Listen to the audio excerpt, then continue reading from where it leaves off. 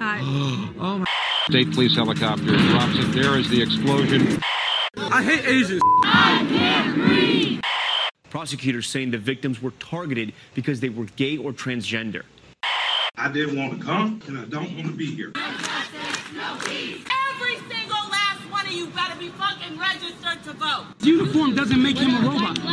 Just like your uniform, your skin color doesn't make you a criminal. We gonna do this the correct way. Hello and welcome to Diversity on Fire. This is Heather coming from New Hampshire. This is Ashley coming from Raleigh. And this is B coming from Texas. Our goal with Diversity on Fire is to inspire you to think and act differently. We'll do this by sharing our open conversations about controversial issues on all types of diversity-related topics. Our guest today grew up in a small town on the eastern shore of Virginia. He was raised by his grandparents, who he credits for helping him navigate his tumultuous teen years and providing a solid, loving, supportive foundation. After high school, he joined the U.S. military, where he served this country for 17 years as a non-commissioned officer, a role that took him to many states and countries and humbled him in ways that most could never imagine. He is the proud father of 2 boys, a fitness enthusiast, and he thrives off of inspiring others. He currently works in a management role where he oversees a crew of 137 employees from all ethnic backgrounds and all walks of life. It is my absolute pleasure to introduce my friend, Montrell Corbin. Hey, Montrell. Hey.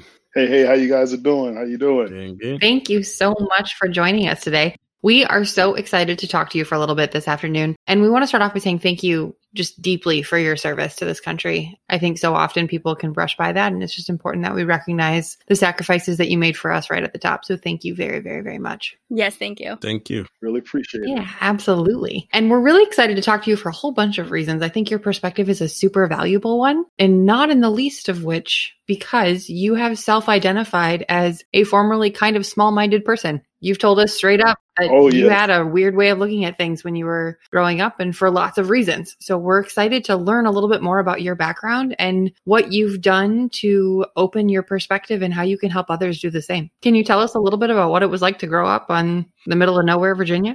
Oh, man. Growing up in the Eastern Shore of Virginia, shout out to Eastern Shore. It was real small mind. Like growing up going to school, it's like, you had your parents and, you had your one side of the street, one side of the town. You had black people over here, you had white people over here. And I remember going to school when we was going to school in kindergarten, first grade, second grade, you didn't know what color was. All you knew, you just wanted to play in the sandbox, have a good time, laugh, joke, go home, tell your parents, like, oh, I got this friend and this friend. And sometimes, my grandparents would ask, like, is there white? They want to ask, like trying to identify, but you didn't know. You just say, oh yeah, that's a white person, it's a white girl, white guy, whatever. But once I got into I think first or second grade, that's when I started to see the difference between the races. So everybody started to hang with their own race. And one time I remember we was in the playground and something had happened. And all of a sudden it was like the white people against the black people. And, growing up, you'd be like, dang, what happened? So then I remember one guy got into a fight on the monkey bar. I think it was over the swing or something. Like somebody pushed another person, one guy pushed one of the white guys off the swing. Then all of a sudden he rallied together and got his little friends together. And then we rallied and got our friends together. And then right then and there, that's why I knew that something was different. And then as you got older and going through school, and I remember one time we went to this Parksley Festival. It was like a little fairground that we had. And that was the first time I ever heard my first racial slur, but I was like 10 years old. I didn't know. I remember it was a fight breaking out and everybody runs to the crowd while the fights are happening. And it was, a black gang. They was fighting each other. And I never forget what this white guy said. He said, when the monkeys are out of the cage, they'll play. And I was just like, walking, as a 9-10-year-old kid, you walk by like monkeys. What are you talking about? Monkeys. What? Talking about monkeys. But then as I got older, understanding a lot more, I was like, oh, he's talking about us. So he viewed everybody as a monkey, as, a black person doing this. And a lot of times, you try to blow that stuff off, going through middle school, you're playing baseball, you're playing football and stuff. So you just wanted to play sports with your friends, you just like meeting people. But you can tell once the game was over with, everybody went their separate way. You got all the families, the white families, black families cheering for everybody during the game. But it's like once that game is over with, you try to go shake hands with, your teammate you just played a game with, and you can tell like how the parent looked at you kind of funny, like the way parents looked at you like, why is he coming over here? This is our time. The game is over with. You did your sport. You done lost. You done won. It was dealing with stuff like that. It was Parksley Middle School. I never forget it. And you seen a lot of favoritism. Like some kids that just didn't have no talent in the world, but they still made the team because of who their parents were or who their parents knew. Well, you got some of these other kids that had like all the talent humanly possible, but just because of their skin or where they grew up from or whatever, they got put on the side handle. That happened to me in middle school. My 6th grade year, I remember I got cut from the football team, and I saw this other guy that made it. I was like, really, man? You know how many backyard football games I've done, how many grown men I've tried to run over and tackle and everything, but you got this guy out here that can't even catch a butterfly. I mean, so a lot. real quick, because our listeners can't see you, but like Montrell is who you want on your football team.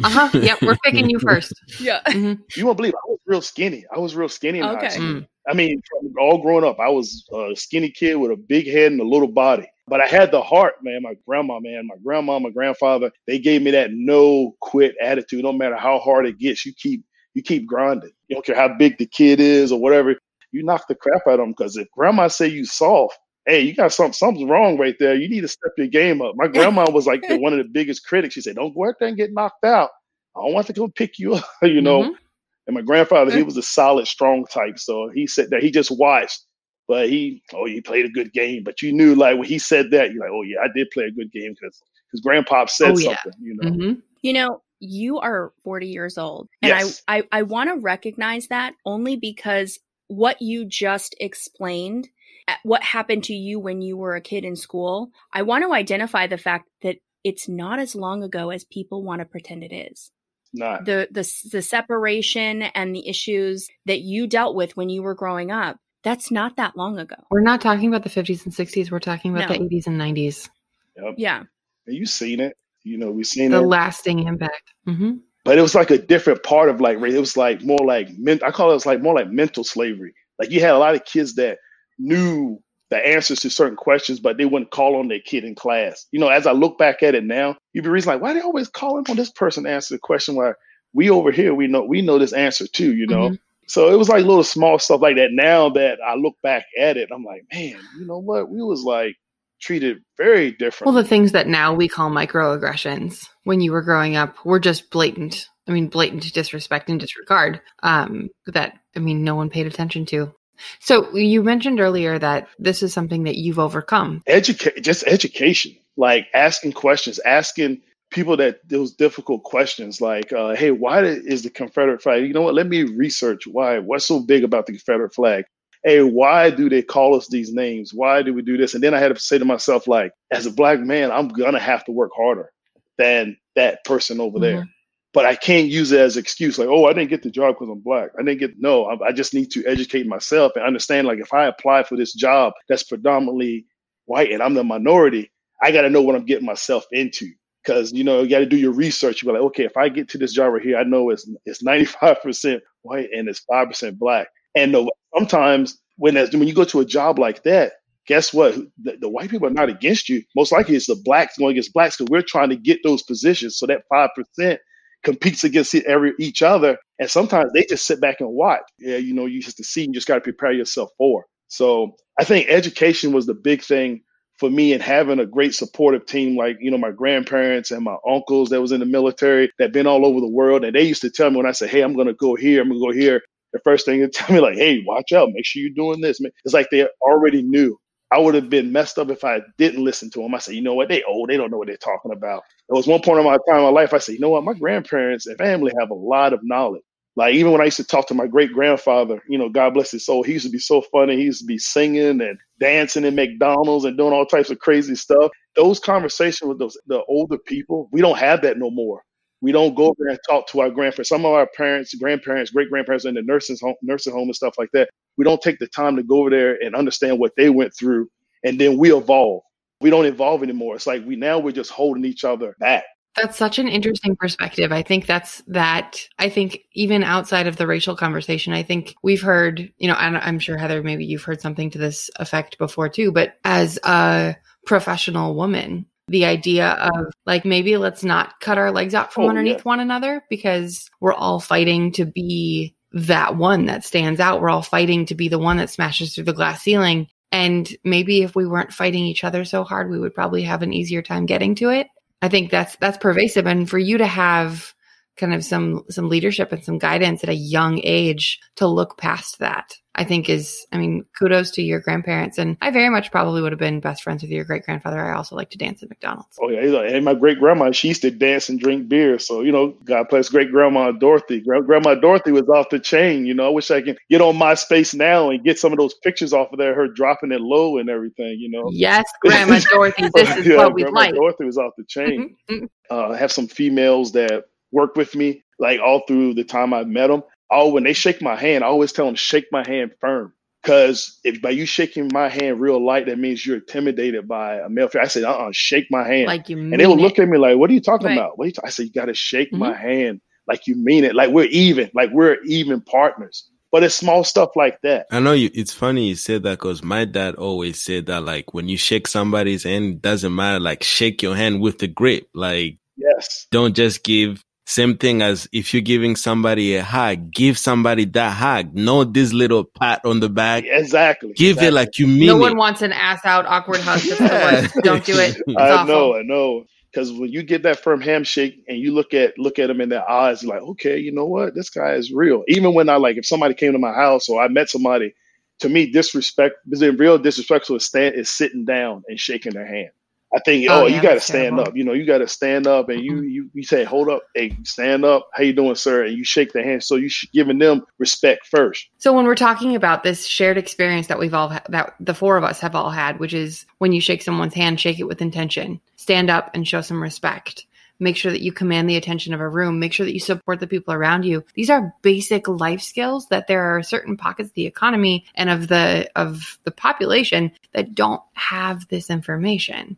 And I think, Montrell, you had the experience. I think if anyone looked at your resume or even just the intro of how we introduced you today, you are a success of a man. You've had an impressive career. You have two beautiful boys. You've done life well. And it sounds like you can give some of that credit to your grandparents and the way they raised you. And I want to say that, reason why I evolved so much, because I've had some hardships. I fell on stuff that to the point where I know some people be like, man, won't you just give up on life? It's just like when about 4 or 5 years ago, I did a testimony, and because I was going through a lot, and I admit, man, I was suicidal. That's just the pressure of trying to perform and live up to the expectations, trying to do this, be a father, be a son, all that pressure, and then when your career goes off track, and you're like, I don't have no options. I'm glad that I went through what I went through, because I would have never evolved as I am now. Because now when I talk to people and I see people struggling, Black, white, Hispanic, Asian, whatever, I'm able to give them some advice to put them in the right direction so they don't go through what I went through. Because not too many people could have handled that. I'm talking about, it was to the point where I remember one time I made $20 last 3 weeks. I can tell you this funny story. Anybody ever been to Piggly Wiggly? It's more than like yes, I've been to a Piggly Wiggly. I went to this grocery store and I had like $2. I had $2. I said, man, I wanted some burgers, and I had the ground beef. I said, I'm gonna cook these burgers on the grill. So I brought this cheese. Cheese was like 99 cents for a pack of 20. So that's sign number one. I shouldn't have brought that cheese. I went and brought that cheese, and I remember when I cooked it.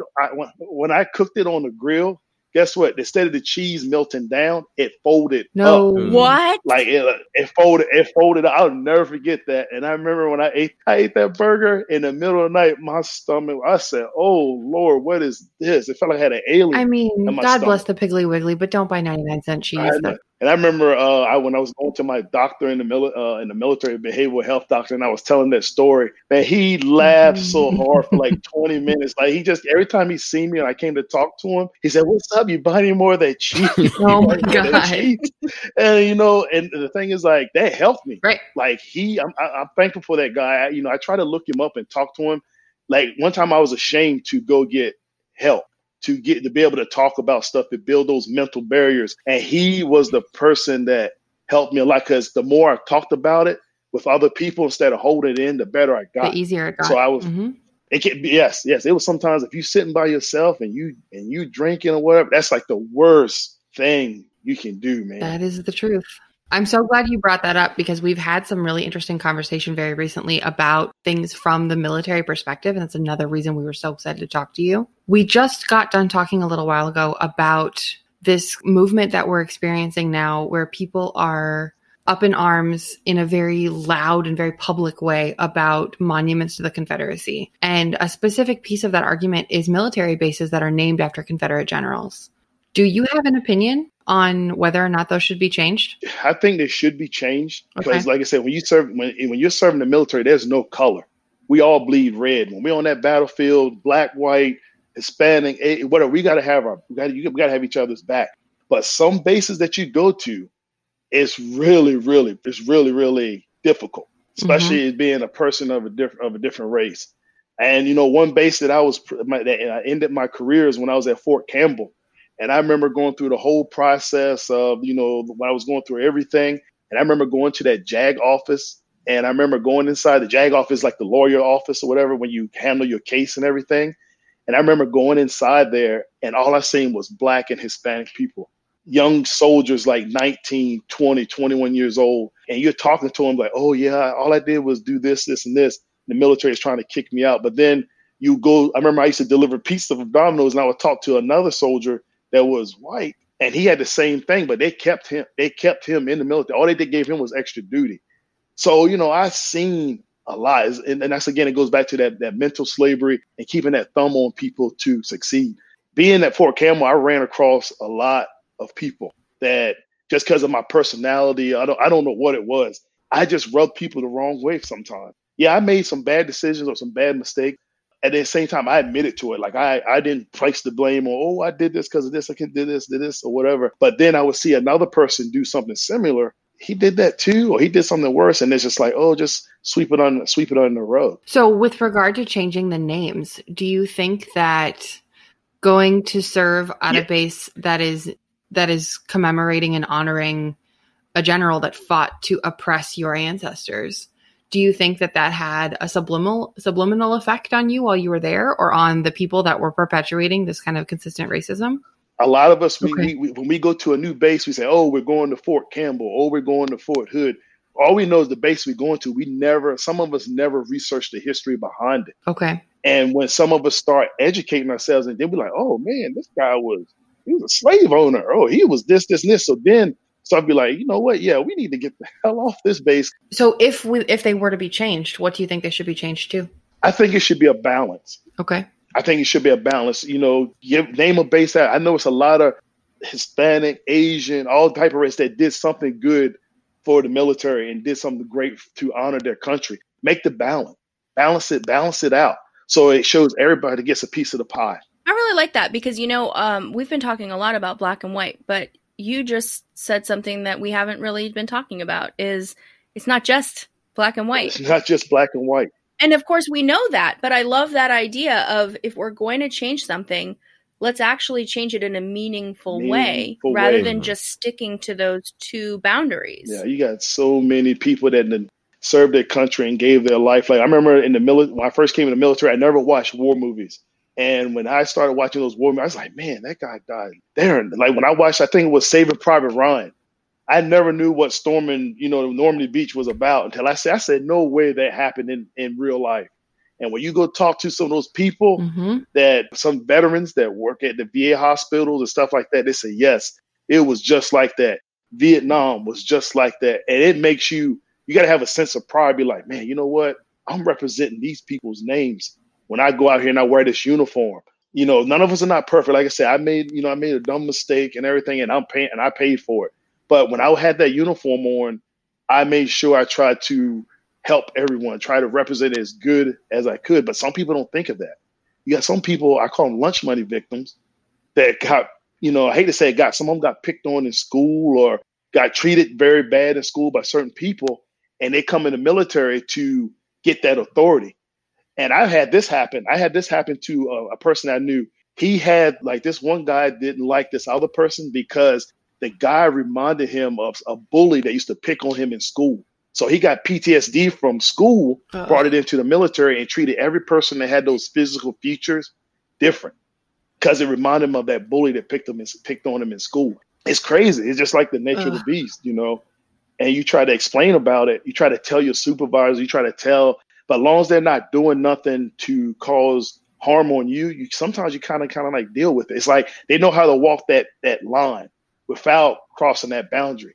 And what it does, it forces you like, you know what, I'm getting the hell out of the military. I'm not staying in the military anymore. Knowing that you got in, you should at least get your education or something before you get out. So now you come in the military with nothing. Now you leave with nothing because you let somebody else dictate your decision to get out. And that's sometimes when you wind up getting a lot of homeless veterans because they get out. They're so eager to get out that they don't care about what's out. They just want to get out of the military. They don't want to deal with authority. So now you got a lot of homeless people on the streets. That's why they want to live like that, because they don't want to deal with authority because somebody in the military or somewhere gave them PTSD from being their leader. And then you have an entire new identity crisis that you have to face at Exactly. 25 or 30 or 35 or 40 that you never experienced when you were 18, trying to figure out what you want to be when you grow up because you're trying not to die. Terrible. Yes. And when I went to Iraq and Kuwait, I didn't get PTSD from when we was flying in a helicopter and we thought we was getting shot at. I got PTSD from dealing with some of the leaders that were there. Interesting. Like I embraced going to war, and I knew that I had to take care of so-and-so. I had to take care of my soldiers. I had to take care of somebody's son or somebody's daughter to bring them back home. Right. That was my focus. When I had to deal with some of the leaders and some of the decisions they made, like I got more PTSD from dealing with that. Like I'm trying, like I said, if you're my leader, I'm gonna sacrifice everything I can to make you look good. But you got some of them, they don't care about that. They want you to give you more. And you'd be like, man, it's only so much you can do. So I've pummeled you with about 1,000 questions, and I know that Bwanga and Heather have a whole bunch more that they want to talk to you about. Oh, yeah. So I was going to ask, like, how would you rate your military experience? Was it good or bad? Oh, I would say my military experience was like one of the best experiences I ever had in my life. It taught me how to, like I say, evolve. I tried to understand all the different races. Because I have friends that had Confederate flags. I have friends that had family members in the KKK. I have friends that were in gangs and Mexican gangs, black gangs and everything. But the thing that I take from is that I learned about them. Instead of me rejecting them, I asked them more questions. I asked them to educate me. I said, hey, man, why do you think your family are prejudiced? You know, I asked those questions. Sometimes they look at you like, you know what? I never thought about that either. You know, sometimes they don't even know. They just say they know that's how they were taught in their household. But the military, being there 17 years, meeting some of the most inspirational people ever, like from all the highest ranked people to just the lowest ranked people, I learned something from every one of them. And I took a piece of what they taught me, good or bad, and I put it in my toolbox and everything. That's what's helped me when I get out of the military be a better person when I work at Amazon, because you got so many different people from different cultural backgrounds. It's almost just like being in the military again. And that 17-year experience then helped me develop a lot of leadership and managerial skills. Will always treat a person as an individual and always look for the good in everyone. You have a really good attitude like that, though, in general. Like what you said earlier, the whole, you know it's going to be harder for you, but guess what? You acknowledge that and move on. The best part about knowing that and acknowledging that is not that you can wallow in it, but that you can still push forward and make it not matter. Yeah, because when you live in fear, and that's where all the races and all that stuff, when you're living in fear, that's what makes all the hate. This is like Master Yoda, like when you have fear, you have hate. That's what causes a lot of just fear. And fear also comes from not knowing and not educating yourself from somebody. So if you say, okay, I remember, I don't know if this is off topic, but I had soldiers that were homosexual, that was gay, and I was a homophobic. I was like real homophobic. I said, oh, I ain't gonna be around no gay guy person, this. So what happens when, as a leader, I got 3 soldiers that are gay? What do? Do I treat them different? So guess what I did? I went to some drag shows to educate myself on their world. It helped out a lot. Especially them seeing me there showed that I supported them no matter what your lifestyle is. I'm still going to be your leader. I'm still going to treat you fair. I'm still going to give you the opportunity to succeed. And when they felt that they didn't have to come to work and live in fear of their supervisor treating them different, guess what? They excelled. They excelled in doing everything because they weren't living in fear no more. Yeah. And that's what's happening. Then when you got somebody living in fear, guess what? They're either gonna back off or they're gonna attack.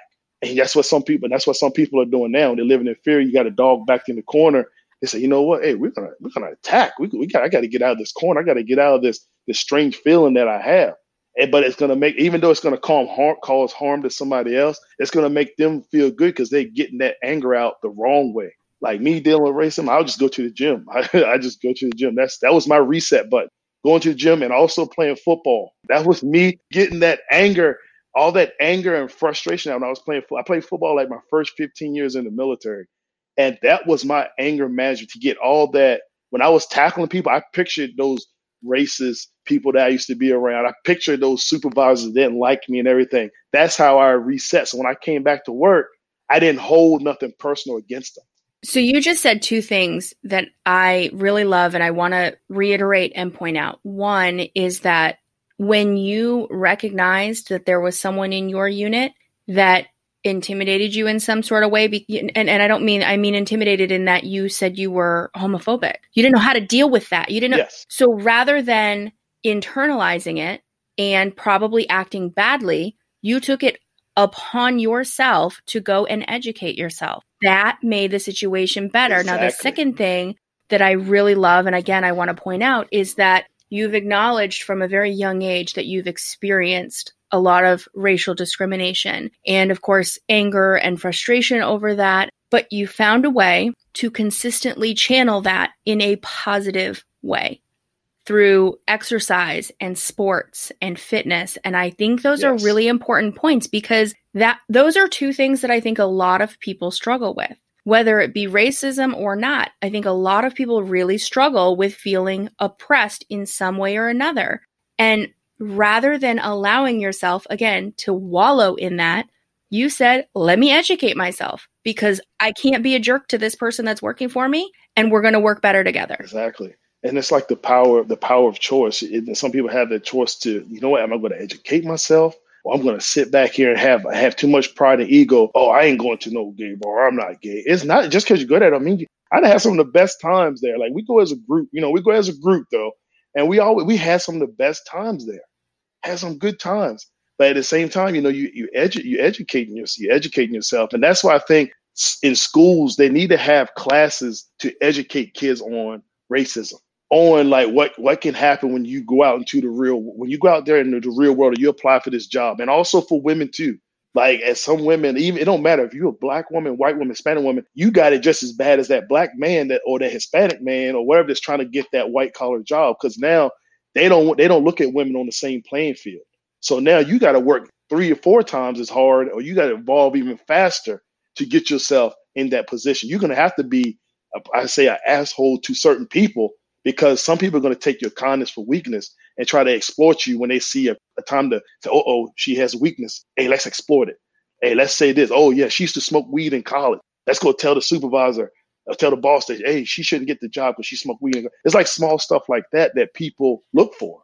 Another thing that I wanted to touch on that you brought up is PTSD. And again, we just talked about the fact that you have found a constructive, positive way to channel that. But you and I have had conversations in the past that PTSD doesn't always come from the places that we think it comes from.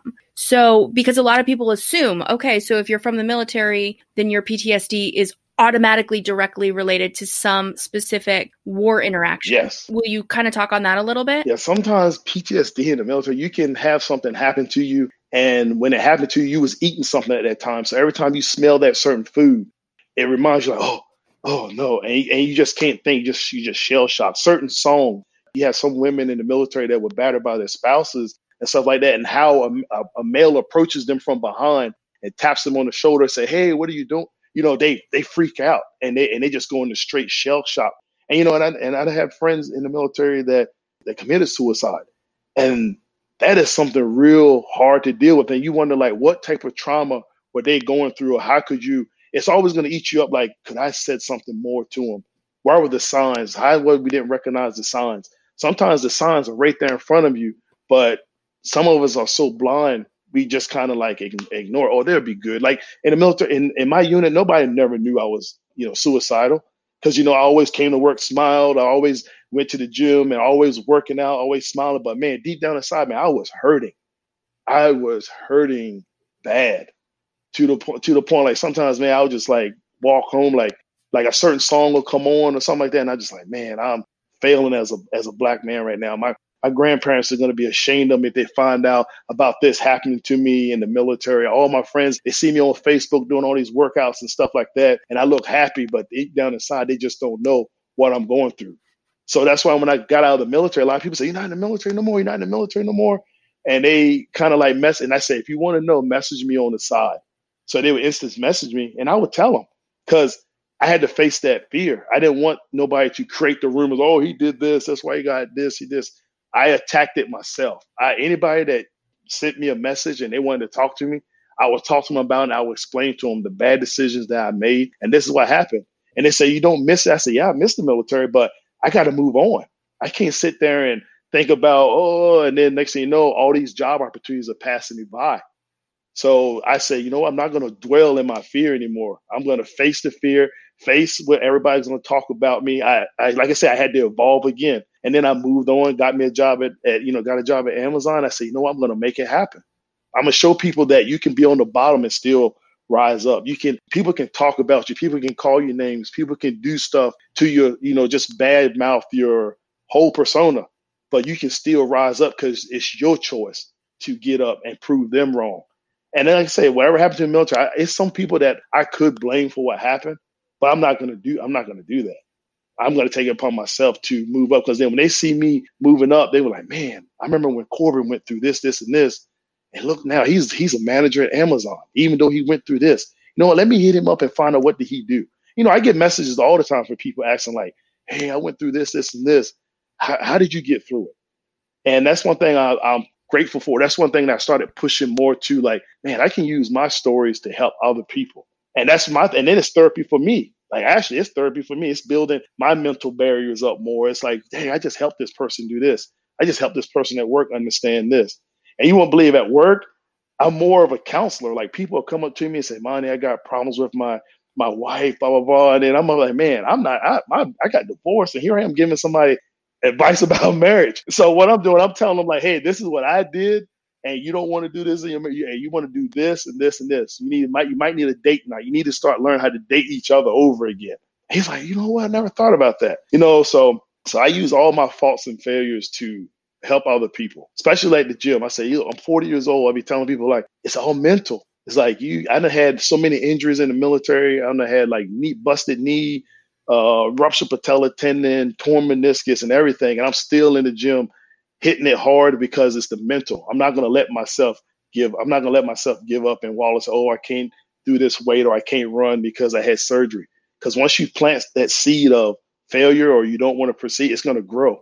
It's going to branch out. And then you'd be like, next thing you know, you'd be a candidate for a heart attack because you just let your whole self go now, So now I just want to show, help people out and just say, hey, you can push yourself. It don't matter how old you are. You can still get out there. I was 40 years old and I did 3 cartwheels. It hurt like hell. Everything in my body popped. Everything in my hips and everything popped.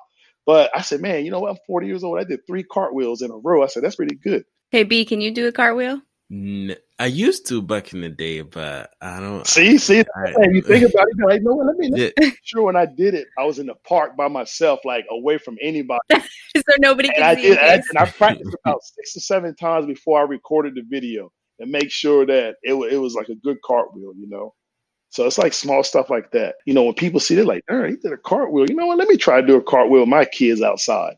Let me get more active with my grandkids. Let me get more active with this. Even though I had surgery on my heart, let me still go out here and try to walk. Let me go ahead and try to do something, Yeah, I think sharing your story, and you've always been pretty open about that, is so important, because in the world that we live in, there's a lot of social media and looking at people posting the highlight reel as opposed to the full background. So I think it's so important to share the dirty stuff. You don't have to put it on social media, but be open to having that as a conversation with other people, because it is inspiring. Because then they really know. They don't just see, he's doing so amazing and it's because he's amazing. They hear the background and they're like, okay, so he's actually been through the trenches and he made a decision that it was up to him, that he was going to pull himself out of it. And when you saying that, I posted that testimony video. I don't know if you saw it or whatever, but I posted a video just saying like everything I went through. And everybody was like, what? You was this? You was like, people was like messaging me like crazy, like, thank you very much for sharing that. Thank you for sharing that. You really helped me out with this, this, and this. And I didn't think it was going to be that serious. I said, oh, yeah, I'll post this, and see what happens. But it really helped a lot of people, because then I realized that a lot of people was going through almost similar stuff, or even worse, what I was going through. And it helped a bunch of people out. Just give them that extra gear to kind of move forward and get through that mud instead of just become stagnant. Because sometimes you also, for you, when you hear somebody else's story and you look at your story, you're like, man, he's gone through worse than what I'm going through. So it's like what I'm going through is even a quarter or whatever this person have gone through, and they're still standing and they're still pushing through. So it makes you feel like, oh, if he can be where he's at after going through what he's going through, what I'm going through is nothing. So then he encouraged them. He just keep people pushing to keep fighting. Yep. And you'll come out stronger and a better person. Like your eyes will become open. Like I used to have tunnel vision. And when I went through all that storm and muddy water and everything, now my vision just opened up even more. Now I can see more stuff as on a different perspective. I'd be like, you know what, darn, I see that person going through that.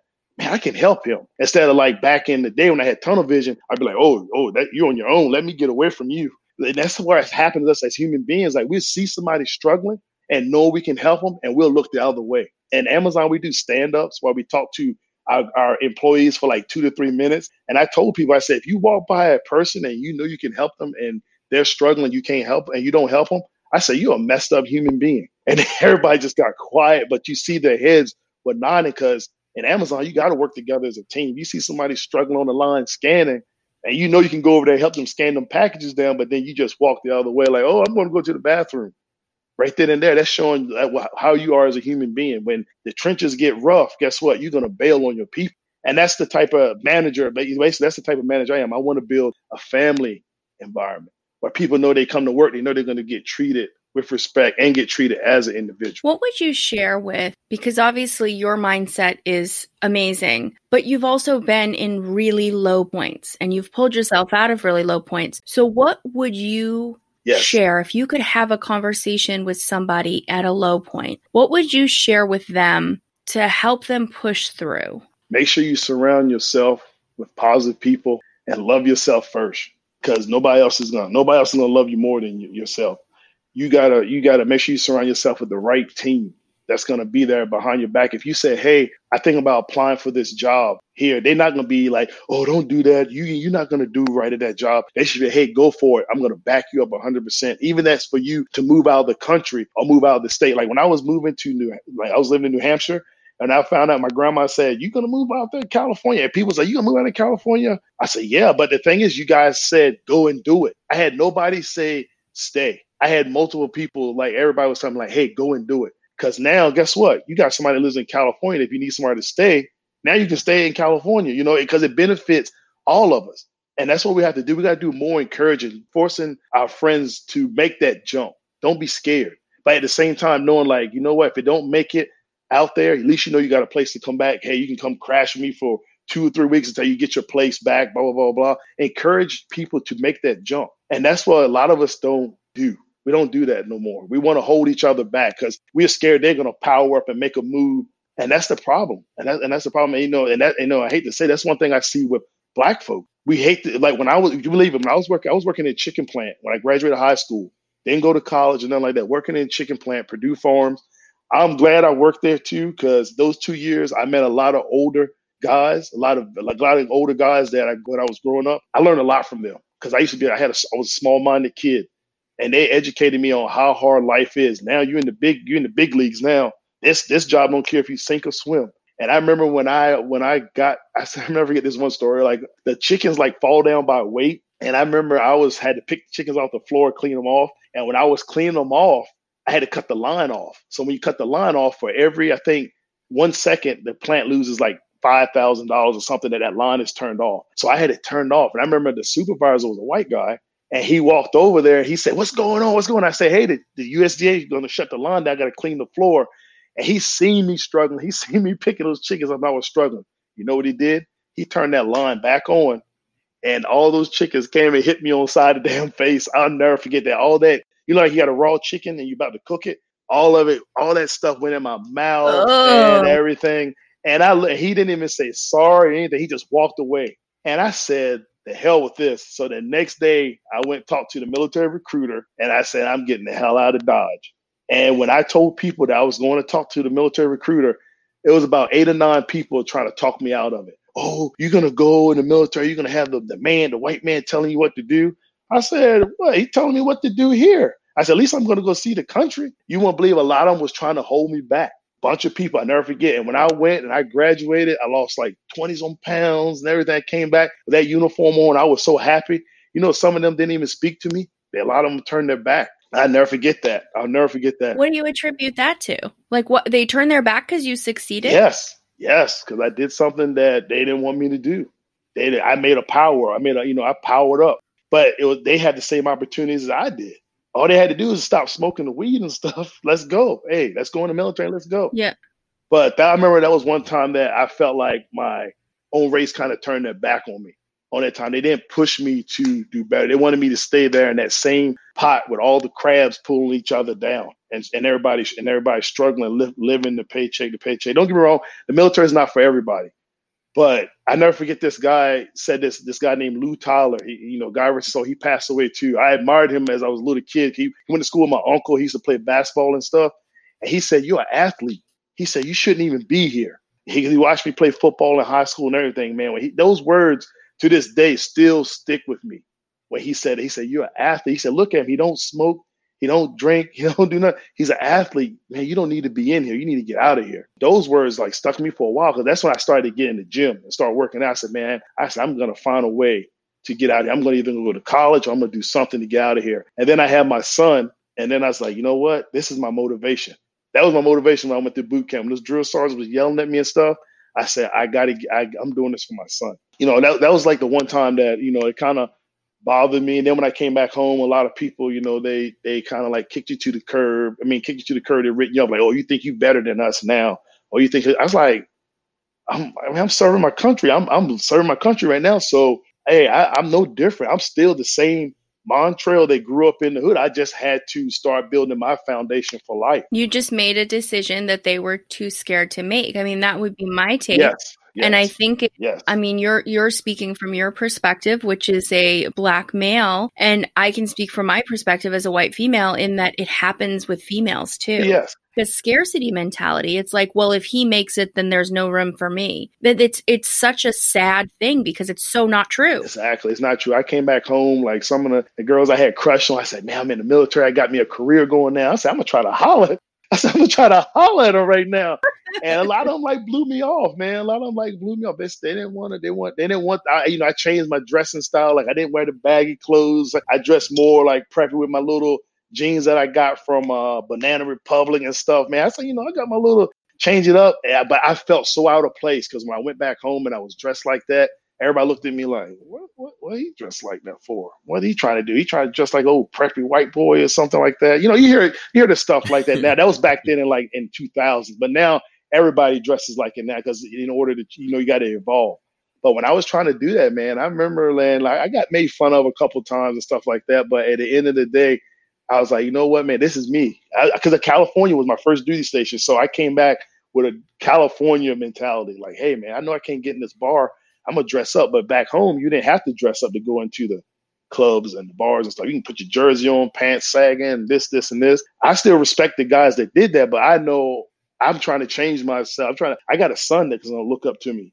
I'm representing my grandparents. I'm representing my family's name when I'm going out. So I want to be the one to say, "Oh, Miss Gladys, Mr. Charlie, I saw your grandson. He's so respectful. He said, 'Hey, how you doing?' Blah, blah, blah." I want to leave that impression that, hey, my grandparents taught me manners. So a lot of people don't carry that family legacy on.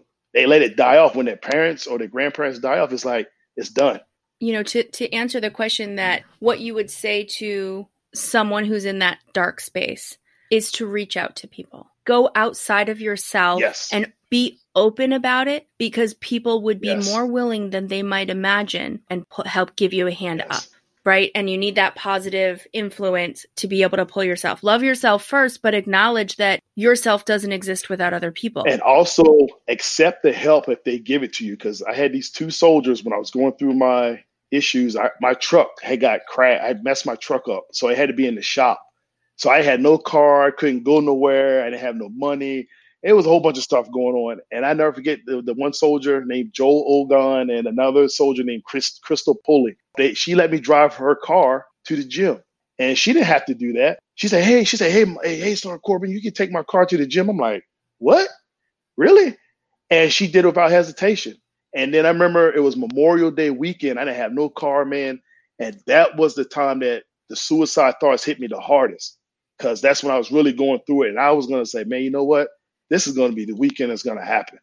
You know, it's now the devil's planting that seed, and it's like churning and churning. And I'm sitting there drinking and it's churning. And this guy, Joel Ogon, I remember he had to go pick his wife up from the airport. He had just bought his wife a car. So they had two cars. He said, hey, man, I know you ain't got no car. He said, you can borrow my car over the weekend. I said, what? Brand new Camry. That's when the Camry's body styles has changed. So he had a brand new black Toyota Camry. And I said, you gonna let me borrow your car over the weekend? And to this day, I told him this I talked to him about 2 weeks ago, and I still tell him, I said, you guys saved my life.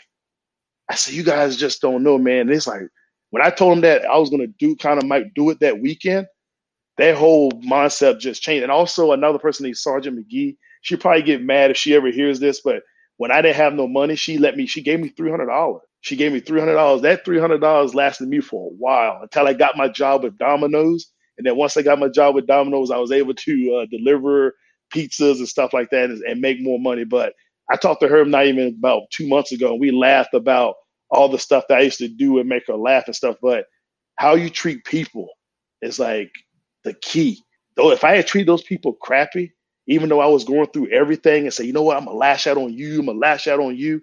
I treated them like a human being. Even though I was going through my hell, I still treated them like a person. And that came back to benefit me when I was in my darkest time. At my darkest time, man, they came, and I was like, I look back at it and I was like, wow, man, those three events in my life was the three events that saved me and showed that people do care about you. You just got to keep pulling forward. You got to keep pushing forward. Don't think what those other people talking about your stuff. Care about the ones that are rooting for you to do good. And they always rooting for me. Like even to this day, they say there was when I got the job with Amazon and all that, they said, oh man, we're glad you're doing so great. We're so proud of you. Man, those words were like the best words I ever heard in a long, long time.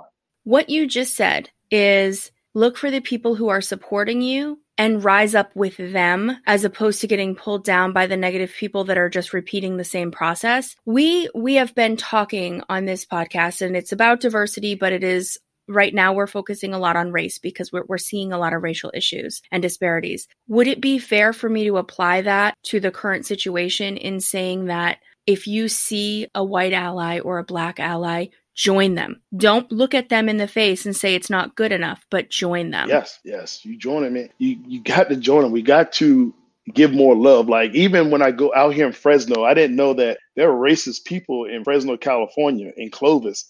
So sometimes I go downtown Clovis and whatever, and I'll go to the bar or whatever, and you won't believe the looks that I get. Like they're trying to stare and find out, like, why is this black guy in this bar? And sometimes I'm the only black guy in there. Sometimes you're gonna have to put yourself, not saying real dangerous territory, but put yourself in the enemy's backyard to understand why is it that you don't like, what did I ever do to you? You don't even know me. And that's why sometimes when people ask me why I'm always wearing my dog tag, I wear them for a reason. Because most people look at veterans different. It kind of gives me, not saying it makes me better than anybody else, but it's like, okay, he's a black man. He's in the wrong area, but he served his country. So the first thing they'll come up to me and ask, did you serve? And I guess that's the opening line. When they ask me that, and I say, yeah, I served 17 years. I did this, this, and this. Now they're asking me questions. So now that's my opportunity to educate them about black men. And they sit there and they're listening because that open line, they say, yeah, I raised in the country, blah, blah, blah, blah, this, and this, my grandparents. And it's like, oh, you raised by your grandparents? I was raised by my grandparents. Now we just like talked about something that we have similar interests in or we have alike. So now we're having a good conversation. Something like that happened. Then next thing you know, that guy was inviting me to his house for dinner to meet his family. I love that. So find common ground and outside of what you just look like. Exactly. Yeah. And when I walked in there, I never forget his kid. He had a little kid's kid looked at me like, Well, you're "Oh, tall. whoa." He's like, "Who's the-" But then we started. Then next thing you know, his son played Fortnite. I play Fortnite every now and then, so I was able to relate to his son on that level. Mhm. So now his son was talking to me. It's like, man, it's like you got to be willing to swallow your own pride and put yourself in a situation you're like, yeah, anybody else is like, man, I'm not going to those white people's houses. But you can't have that mindset. Yeah. If a different race invites you over to their house or whatever, take it. Even with Hispanic, I went to one of my coworkers had a surprise birthday party, and they all invited me. I was the only black guy there, but I went because I wanted to, like I said, I wanted to meet her family. I wanted to educate myself more because on a lot of stuff. Well, you're educating yourself and you're also educating them, Yes. right? Because even if you're not there to educate them, you're giving a different perspective. You're there as you, and now they can see you as you. And yes, it's not about being colorblind. You are black. Exactly. And that's not going to change. You are still you. But now they can look at you as you because they have a chance and an opportunity to talk to you. And now all of a sudden they can realize Montrell's just Montrell. Like, he doesn't have to be that big black guy that I'm scared of. Exactly. And they can ask the questions that they always were afraid to ask. And I tell them, I say, hey, if you want to ask me any question to ask, I'll give you the black version of it just to educate yourself. I had a lot of them ask. They're like, hey, why is it they say everybody can't why all black people eat fried chicken and watermelon? I said, well, this one black person doesn't eat watermelon. I hate it. You do? Oh my goodness. Yeah, I can't stand watermelon. Watermelon's like, it's nasty as hell. I do not eat watermelon. I think it's the nastiest thing ever. And they all bust out laughing. I said, I can tell you this one thing though. I said, a lot of black people can't swim, and I'm one of them that can't swim. And I said the reason why, we watched a lot of movies back in the day that made us scared of water. I said one movie right now I can think of was Jaws. Like, every black person when they're about to go jump in the water, they say, man, I ain't jumping in that water. Jaws is in there. You can post that on go Facebook. to a pool. Both of you need to learn how to swim. Both of you. This is not acceptable. Both of you I'll need jump to in learn the how water. to swim. I'll jump in the water, but I just don't know how to swim. Like, I'll go waist deep. That's the rule, waist deep. Okay. And then when a wave comes up and pulls you in. Nope, that's what I'm saying. We know waist deep. If we feel anything weird touch our leg, guess what? We're running out of that water. Or you could just learn how to swim. No, I'm too old. I'm good. I almost did in Boy Scouts. And then once I stopped going to Boy Scouts, I started playing sports and stuff. It just like went away. I said, I'm not gonna need it. And then when I went to Australia, everybody else is jumping in the water in the Great Barrier Reef, and I'm just looking at them like, man, everybody's in the water. It's and I'm so the only one sitting on the nice boat. in there. I jumped in there, but I had a life vest on. But when my feet couldn't touch the bottom or touch anything, I jumped right back out. Yeah. I'm like, nope. One thing you mentioned, which kind of stuck out, and is when you say when people invite you, people of a different culture invite you, and you go, and I feel that like that's the best way to learn about somebody else's culture. Because a lot of time you can read history, you can read, but it's like, how do you know whose perspective are you reading from? But exactly, when you meet somebody and you get to talk to them one-on-one, first you become close to that person. You learn directly to the person that went through the experience. And when you leave that conversation, you don't leave empty. You leave with something that will remain with you, knowing that, like, I spoke to this gentleman about racial watermelon and whatever things that might have. And then next time they meet somebody else, then they won't try to stereotype people about, hey, watermelon is like, no, I know the first black person that I've had a conversation with, he said he hate watermelon. So it's not like it will debunk the whole stereotype of this group of people are like this. Yeah, I have a funny story about that, B, and I think I've told you this. Amelia, my niece, actually, when she first met you, she told me, she said, when I first saw B, she's like, I thought he was just kind of a grumpy, tough guy.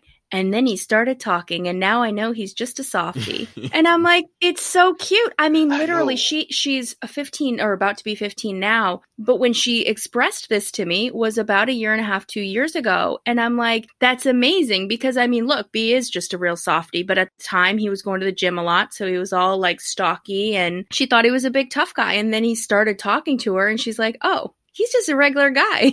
So I think that is important. But then it's like, if she will have seen me on the street or anything and be like, oh, no, that guy, Right. no, stay away from that person or don't approach him. But talking to the person and be like, oh, it debunk all these things that you've had in your mind of thinking people are this way. And then you start to think differently. Well, and it's the same thing. So now if she sees someone on the street and they look like you, or she has that thought through her mind, she has the experience of saying, well, I thought that about B first too, but now it's not true. And same with you, Montrell, like the experience you had when you were invited over to dinner. Maybe that little kid would have been initially scared, but now he knows you, and you talked about, what's it called again? Fortnite. You're talking about Fortnite. So now he's going to be like, well, yeah, I mean, that guy's, big and tall and he's dark and he looks different than me, but I know Montrell and he's pretty cool. So you just don't know. You just don't know how many people I done scared, kept scared out at the gym, or scared. Like I remember one lady was walking around the corner, and you know how they walking and they're texting, and I come around the corner, she said, oh God, and I said, how you doing, ma'am? You okay? Oh, you scared me. I was like, oh, okay. Or even being in the gym, like I remember I was taught these two kids was doing their workouts wrong. And I'm watching them, and then I went to talk to them and tell them what they were doing and what they were doing wrong and stuff. But you could tell, like at first, when I was like, I said, hey, can I give you guys some advice? It's like, yeah, sure. And I was explaining to them how to do the exercise right, how to do this. And then I said, look, you feel it more if you do it this way. And you can see now their guard was let down. It's like, man, this guy's pretty. He's invested in helping us get bigger. Yeah. And I even let him borrow some of my stuff I had in my bag and say, But I think it caught him off surprise. It was two white kids. It caught him off surprise that, man, this black guy is actually trying to help me get stronger or get bigger or learn something brand new. And you can tell that that's probably not taught in their household, because it's like when I approached them, it's like they got so tense. Like they just kind of like want to like, oh, is he going to try to rob me in the gym, or is he going to try to say something to me in the gym and try to, you can see it in their face. So you do everything in there that lets me know like some stuff is just not taught at home. Mm-hmm. And you can read about it. Yeah, you can't read about it. Well, it's experience. The experience is the most important thing. So I did want to ask you one more thing, and it's because we really do try to go on the solution-oriented side. Gotcha. So you shared what you would suggest for someone in their darkest hour. Now, what would you suggest for someone within your community that feels oppressed, that feels like they're not going to make it? What would you say to them to push themselves out of that and give themselves the confidence that you had to do it regardless of what you thought the odds might be? Try to come up with like reverse planning. Like they taught us this in the military, like try to create options for yourself. That's what happens to a lot of people. A lot of people don't have options.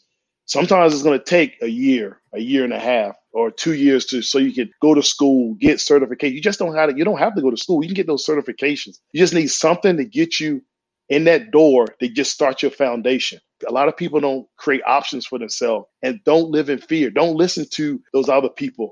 Create options for yourself. So when I got out of the military, I miss it. But when I got out and I did all my homework from back in 2001 to 2005, I'm thankful that I got my college degree back then. Because when I got out of the military 15 years later, guess what? It gave me a lot of options. I forgot about it. And guess who pushed me to go to college? This young white girl that was in my unit with me. When I said, I ain't gonna go to college. She said, come on, we'll go together. So I went to college and she pushed me. And to this day, I don't know where she's at now, but I'm thankful that she kept on me, because I would say, man, I don't need no college degree. I'm not gonna get no college degree. I got enough time to get it. But I'm glad I got it early, because guess what? I got promoted early. And then when I got out of the military, if I knew what I knew now, I had a lot of options getting out. But all I saw was tunnel vision. But when I was getting out, I said, man, I got a criminal justice degree. I could have been border patrol. I could have been doing so many different things. But now, once I evolved again, now I see stuff on a bigger scale. Because 15 years ago, I created options for myself. But sometimes you don't even know it. The stuff that you don't want to do is sometimes the stuff that you need to do that will help you in the long run. I want to pull in and tell me if I heard this wrong, but I heard 2 really good gems. You're really good at the 2 gems. When I ask you a question, you give me 2 really good gems. I heard 1, if you don't think you have options, create them. Yes, create them. Number 2, take a deep breath, because it's going to take a while to get there. A lot of us are not patient. Now you're looking for people to blame. Now you're saying, oh, I didn't get that job because I'm black. Oh, I don't like this person. Now you're pointing the finger instead of taking ownership of it yourself. I love that. Every week at the end of our show, we do give the audience just a small action that they can take. Do you have anything that you would like to share? Yes. Okay. The movie Greater. Greater. About the football player that he got teased and stuff. He wanted to go to Arkansas to be a football player, play for the Razorbacks. But guess what? Everybody put him down. When you got so many people against you, but guess what? You still got one person. And there's another one is Ernie Express. And that was the first black football player that won the Heisman Trophy. And it shows all the adversity that he had to go through as a black football player. You've obviously thought about things deeply, a person that wants to make a difference and make an impact and make a change. Would you attribute any of these things, your education or your inspiration, to anyone? I know we mentioned your grandparents, but anyone other than that? Yes, I definitely want to give a shout out to one of the most inspirational people that was in my life. Other than my grandparents was Coach George Parker. Like he passed away about a week ago. I want to say like he was that bridge that educated a lot of us as young black men. Like he basically showed us he was like the role model of young black men. He was young, he was black, he was educated, but at the same time he helped everyone. He helped white, black, Hispanic, he helped everybody. And he was that bridge that if we wanted to ask a question about, hey, why does white people do this? Why do that? He was able to break it down into the terms that we could understand. And then it made us like, oh, okay, that's why so-and-so acts like that. So now we educate ourselves. So now we're not going to go and treat that person different. That's the way he was brought up. It's not that he's racist or anything like that, but that's just the family environment they're brought up in. So now when we go on the football field or we get on the track field or we do whatever, we can be a family. And, he inspires so many people back home but he the reason why I got into lifting. He was the reason why I almost quit the football team. And he gave me those words to stick with it because I was skinny. I was getting my bell rung. I said, hell with this. I'm not going to be playing this football. These seniors hitting me too damn hard. I'm going to quit. But he told me to stick with it. I definitely going to miss that guy. So I'm going to cherish, those moments. I still remember him. We on that sled. He's like, ready, hit. And we're hitting the tackle dummies and all that kind of stuff. So I'm glad that I got a chance to interact with him because he was the closest thing I ever had to a father. Rest in peace, Mr. Parker. You're definitely, truly going to be missed. That's amazing. Thank you so much for joining us. Thank you very much for sharing. Thank you so much for joining us tonight and for sharing your experience. It's invaluable, and we need to hear more from people like you. I know that you like to inspire people. Did you want to share where anyone can find you if they wanted to connect? They can find me on Facebook, Montrell Corbin. You can find me on Instagram, Iron37, Sharpens Iron37. I always post workouts, motivational stuff, challenging each other because at the end of the day, we got to push each other to do better because we already see there's a lot of hate in the world. So let's change it and let's give each other love. Instead of like, oh, she's ugly. Oh, he's ugly. We don't give each other enough credit for the hard work that we do. Instead of us, giving life, we give life, we take away life because words hurt. And everybody understands like words hurt more than a punch or a slap. You can say something to somebody and you can scar them for the rest of their life. But if you just say that one thing, you can give them the motivation to push through anything. Watch a person's whole demeanor change. Hey, thanks so much for joining us today. Please connect with Montrell on Facebook. You can find him at Montrell Corbin, Corbin, or on Instagram at Iron37 Sharpens Iron37 for more motivation and inspiration. This week's call to action is to check out the movie Greater and or The Express, the Ernie Davis story. Both are true stories of grit, hard work, and never giving up. As a reminder, the opinions expressed on today's episode are our own. We encourage you to do your own research and come to your own fact-based conclusions. Thank you so much for joining us. We hope you were inspired to think more deeply. Don't miss next week's Firestarter episode, where we'll be talking about cultural appropriation. If you have a topic that you'd like us to discuss, or you'd like to be a guest on our show, please reach out by email at info@diversityonfire.com, or you leave us a voice note. The link for that can be found in the show notes. Don't forget to hit subscribe wherever you're listening now so you never miss an episode. You can also follow us on Facebook, Twitter, and Instagram at Diversity on Fire. And please share the show with everyone you know so more people can join in these important conversations. As a black man, I'm gonna have to work harder.